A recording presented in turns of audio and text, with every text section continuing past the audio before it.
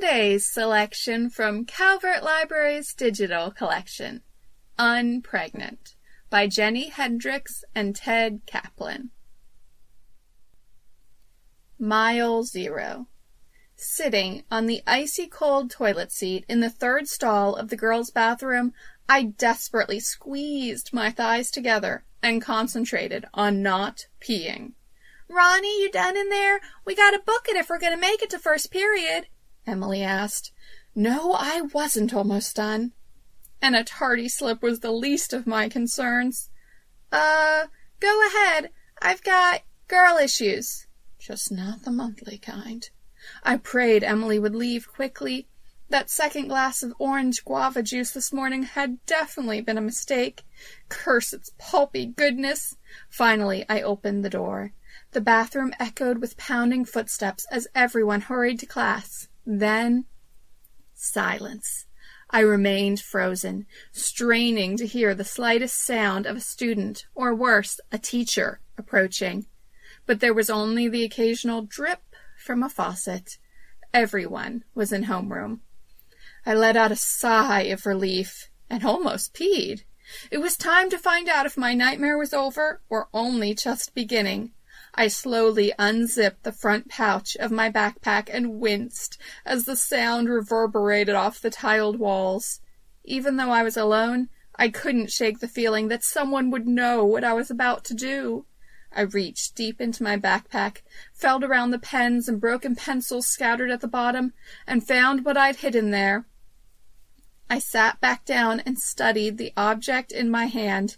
It felt heavier than I remembered.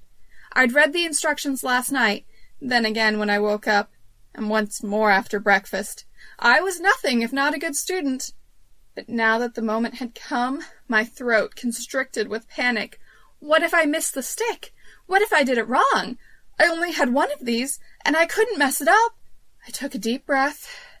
I had a freaking 4.56 GPA, a membership in the National Honor Society, and was going to Brown University in the fall. I could damn well pee on a stick. I ripped open the thick foil and pulled out the pregnancy test. The little plastic window stared back at me, blank, waiting to tell my fate. Trying not to think of what I was about to do, I stuck the thing between my legs and peed. For a moment, I was lost in the bliss of a rapidly emptying bladder. Then a stab of panic struck. I'd forgotten a step.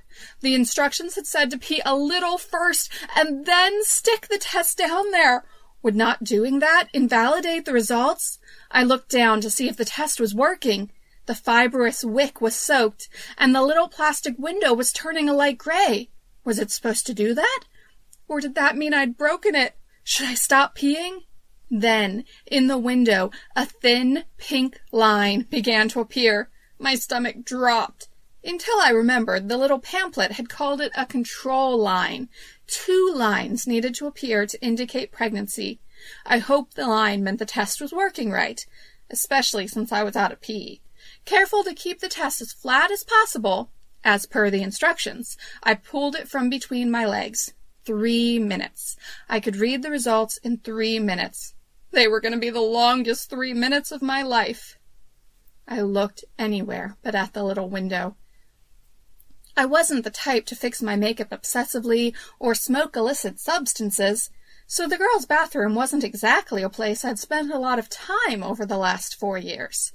45 seconds of staring at the stall walls told me I hadn't missed much. The only thing to distract me was one mildly amusing caricature of our principal and several dire warnings about the diseased genitals of the football team. No surprise there. I dared a peek at the test. Still 1 line.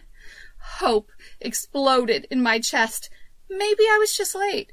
Maybe this was me panicking over nothing, like when I thought I'd bombed the second essay on my AP English test.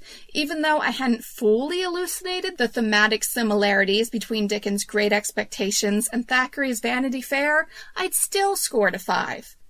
I'd been under a lot of stress with college admissions and prom and finals, not to mention being in the rankings for valedictorian. I was probably just late. I blinked. Was that the faintest whisper of a second line appearing?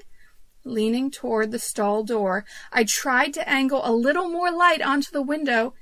If I could just... The door to the bathroom slammed open. I jumped. In slow motion, I saw the test bounce from my hands, brushing past the tips of my fingers, lunging forward. I made a desperate grab for it, but found only air. Tipping end over end, it fell to the floor, landed on the tile with an impossible not to hear crack, skittered under the stall, and spun to a stop right in the dead center of the bathroom floor. Okay, this was not the time to panic. I needed to keep it together. Maybe they wouldn't see it. Maybe they were blind and deaf. Maybe there would be a massive earthquake and the school would collapse and we'd all die. Missouri had to have a fault line somewhere. Clomp, clomp, clomp. From under the stall door, I saw a pair of scuffed black combat boots walk over to where the test lay, perfectly highlighted by a beam of sunlight. A hand reached down, chipped green nail polish on bitten-down fingernails. Whoa! Who was it? Who now held my pea-covered future in their hand? I peered through the crack in the stall door. Oversized black t-shirt, ripped skinny jeans a size too small, faded turquoise hair with black roots that looked like it hadn't seen a brush in days. No! The high school gods couldn't be that cruel. Bailey Butler, Jefferson High's very own black hole of anger and darkness. If you said hello in the halls, she'd flip you off. Not to mention what she'd do if you tried to sit with her at lunch. She had a whole table to herself in the cafeteria because she literally barked at people when they tried to sit down. Rumor had it, when the quarterback of the football team had said something to piss her off, she'd bought a pocket knife and engraved his name on it. She was sullen. She was cynical. She was deeply unpleasant to be around. She also used to be my best friend. Bailey lifted the test to her nose and sniffed. Still fresh. She scanned the bathroom, her gaze stopping when she saw my white Adidas Superstars. Oh, this is going to be fun. Would she still know my voice? It had been almost 4 years since we last spoke. Just to be safe, I pitched it low and gravelly. If you could just slide that back under here, that'd be great. I stuck my hand out beneath the door and hoped she was feeling merciful. Bailey snorted. Nice try, but I'm pretty sure Batman can't get pregnant. Through the gap in the door, I saw her begin to pace back and forth, hands behind her back, the corners of her mouth curling upward. Great. I knew that smile. It was the one I imagined Catholic priests wore when they carried out the Spanish Inquisition. Chloe McCourt? Bailey ventured. I sat on the toilet in stony silence. No way was I playing this game. I'd just wait her out. Bailey narrowed her eyes. No. Calvin broke up with her. No way. She landed another dude already after she burned his football uniform in the quad. I don't care how big her titties are. This is a tricky one. Ella Tran? She's dumb enough to confuse her Altoids with birth control. Give it back. I tried to make my lowered voice sound forceful, but it just came out desperate. Bailey squinted, examining my shoes. Well, there's always lifetime subscriber to the Penis of the Month Club, Olivia Bloom. No! I burst out offended. Ooh, judgy. A clue. Who thinks they're better than everyone else? Bailey tapped her chin. Faith Bidwell? Bailey wasn't going to give up. I had to end it before someone else came in. Darn it! Don't tell anyone! Can you hand it back now? I waited with my hand extended. I wasn't sure she bought my B+ performance, but Bailey walked toward the stall. Maybe she was getting bored of the game. I felt a flutter of hope. But then, instead of bending down to hand me the test, she leaped up and grabbed the top of the stall door. "Holy donkey balls!" I yelped. Bailey was hanging over the top and grinning down at me. "Bailey, get down!" I frantically waved her way. "Am I dreaming? Life cannot be this perfect," she crowed. My cheeks went red as I fumbled with my clothes, trying to yank my underwear and jeans on without exposing myself to Bailey's laughing eyes. "Do you mind?" I glared up at her. Amazingly, Bailey slid down without protest. My clothes back on, I banged open the stall door. She was waiting for me. "Veronica Clark, as I live and breathe," she drawled. "Hold on. I want to remember this moment forever." She reached into her back pocket, pulled out her phone, and aimed it at me. "Don't you dare!" She snapped the picture, then smiled as she studied the result. "Just how I'll always remember you." Bailey flipped the phone around to show me the picture. I was half lunging at the camera, my mouth open in a snarl. "Don't post that!" I yelped before I could stop myself. Total humiliation via social media was the last thing I needed right now. Bailey smiled lovingly at the picture before pocketing her phone. "Relax. This is too special to share." "Are we done now? You got what you wanted. You embarrassed me. You mocked me. You made my day worse than it already was. Now can you please give the test back?" Bailey looked at my outstretched hand and cocked an eyebrow. "I see you're still wearing your purity ring. Just keeping up appearances? Or is this some sort of virgin birth thing?" I snatched my hand back, my cheeks aflame. Trust Bailey not to miss any tiny detail that could be used to torture me. "Wow, you really are the full cliché."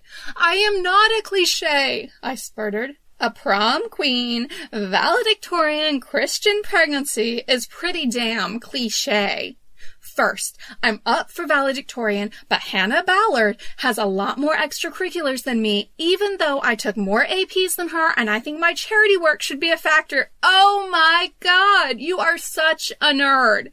"And I was in prom court, not prom queen, so totally not a cliché," I finished. "You're right. I stand corrected. My deepest apologies. You are full cliché adjacent." "I know it's nearly impossible for you, but could you stop being a bitch for 1 minute?" Bailey looked at me, mildly confused. "No. Why would I do that?" Something inside me snapped. After a week and a half of worry, stealing a pregnancy test from my older sister, not peeing all morning, now I had to deal with Bailey being Bailey? That expression about seeing red? It's not true. You actually see white. It was like a flash went off. The next thing I knew, I was diving toward the hand holding the test. Bailey snatched it out of the way just in time, dancing back a few steps as I stumbled forward. "Damn, girl, chill. You're not getting this back until you promise me something." "Never gonna happen," I snarled as I recovered my footing and launched myself at her a second time. She fell back against the sink, laughing at my futile attempts to wrest the test from her grip. Finally, I managed to grab her arm. I was using all my strength to try to get her to drop the test when I felt something cold and sharp against my neck. I said, "Chill." I froze, then cautiously turned my eyes to look at our reflections in the bathroom mirror. Bailey was holding a black plastic box against my neck. It took a moment to register what the thing was, since up until now I'd only seen them on cop shows. It was a taser. She had a flippin' taser. "Oh my God, how did you get that in school? You could be expelled. And less than a month before graduation." Bailey snorted. "Of course. That would be your first thought when someone pulls a taser on you." I released her wrist. Bailey lowered the thing and stepped away from me. "Now, where were we? Oh, yeah. The promise. I'll give you the test back if you can promise me one very important thing. That your procreation partner wasn't Kevin DeCusiak." I held back a groan. She knew Kevin was my boyfriend. The whole school did. He was the star of the soccer team. He played in our church band. Everyone liked him, even my parents. Sure, his grades were only okay, but his goofy sense of humor more than made up for it. And most important, he was totally devoted to me. Only Bailey could have a problem with Kevin. Seeing my expression, she wrinkled her nose in mock horror. Ew! I don't know why you're surprised, I grumbled, defensive. I don't know. I guess I keep hoping you'll use that AP brain of yours and break up. Or that he'll die of Ebola or something. Ugh. She made a choking sound, as if she were a cat with a hairball. I can't believe you let that clingy jockhole inside you. She bent over, pretending to gag some more, and I noticed in her enthusiasm to act out her disgust, she'd placed the taser on the edge of the sink. I walked over and snatched it while she was busy pretending to vomit all over the floor. It took her several more dry heaves before she noticed the little black box pointed at her. When she did, her eyes widened a fraction, and she smiled. Well, color me impressed. Hand it over. I tried to make my voice sound threatening, like my dad's, when he was mad at my brother for playing with one of his autographed baseballs. Do it.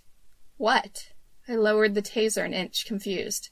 Bailey stepped closer, totally unconcerned by the not lethal but still probably very powerful weapon pointed at her. I've never used it. I want to know what it feels like. Suddenly all the anger drained out of me. Bailey was still the same, still the sort of person who would do something stupid, like let who knows how many volts of electricity course through her, just so she could say she tried it. And it still irritated the crap out of me. Bailey looked thoughtful. I wonder if I'll foam at the mouth. I'm not going to tase you. Bailey sighed, disappointed. Figured. We stood staring at each other, not sure what should happen next. Come on, Bailey, we're friends. It was the wrong thing to say. A cynical sneer twisted Bailey's lips. We are? I mean, well, is it 7th grade again? Bailey widened her eyes in feigned surprise. She looked down at her chest. I've got a sweet pair of double Ds, so probably not. She glared at me, which means not friends. She was never going to give me the test, so I did the only thing I could think of. I took the taser, dropped it in the sink, and put my hand on the faucet. A drop of water splashed onto the black plastic. Give me the test, or the taser takes a bath. Real alarm flashed across Bailey's face. I turned the faucet a fraction of an inch. Another drop of water plunked onto the taser. Pretty sure this thing's not waterproof. Bailey took an involuntary step toward me. Don't! My mom will kill me. It's her favorite after the pink Glock. She's super into self-protection nowadays. I smiled and held out my hand, waiting. With a sigh, Bailey slapped the test into my palm. My knees almost buckled under the wave of relief. Without a second glance at Bailey, I fled to the nearest stall and locked the door. Oh, come on now, she called after me. I thought we were besties. Don't you want to share the moment? No, I didn't want to share the moment. I didn't want to be having this moment at all. And now that it was here, I couldn't face looking at that stupid test. Bailey started singing an old Hannah Montana song. You're a true friend, you're here till the end. Trying to block her out, I took a deep breath and looked down. 2 little pink lines, side by side. Positive. It was positive. If you enjoyed this chapter and are hungry for more, this title is available in ebook and audiobook form through Hoopla. If you're enjoying Book Bites, please don't forget to follow or subscribe wherever you get your podcasts. And if there are books or genres you'd like to hear, email us at calvertlibrarybookbites@gmail.com. Visit calvertlibrary.info for more information, and stay tuned for more Book Bites.